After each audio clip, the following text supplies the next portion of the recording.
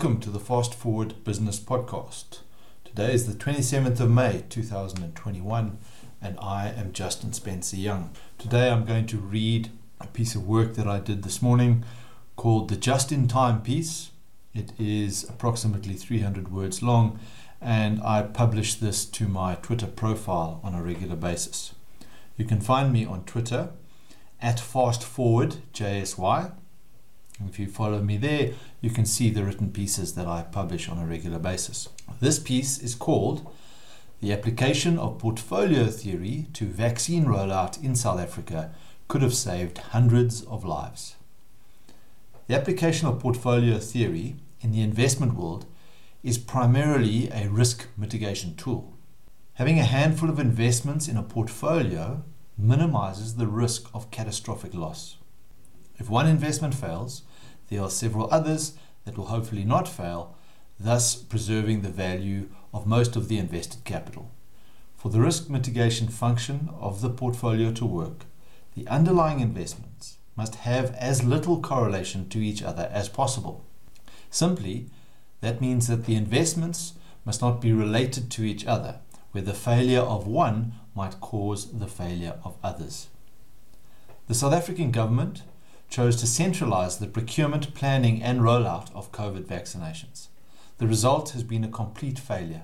South Africa ranks amongst the worst in the world on any measure related to the vaccine rollout. From an investment perspective, it would be described as having all our eggs in one basket, the government basket. The portfolio theory of rolling out the vaccine would have been to delegate authority to the provinces and the private sector and allow each entity to discover for themselves the best process.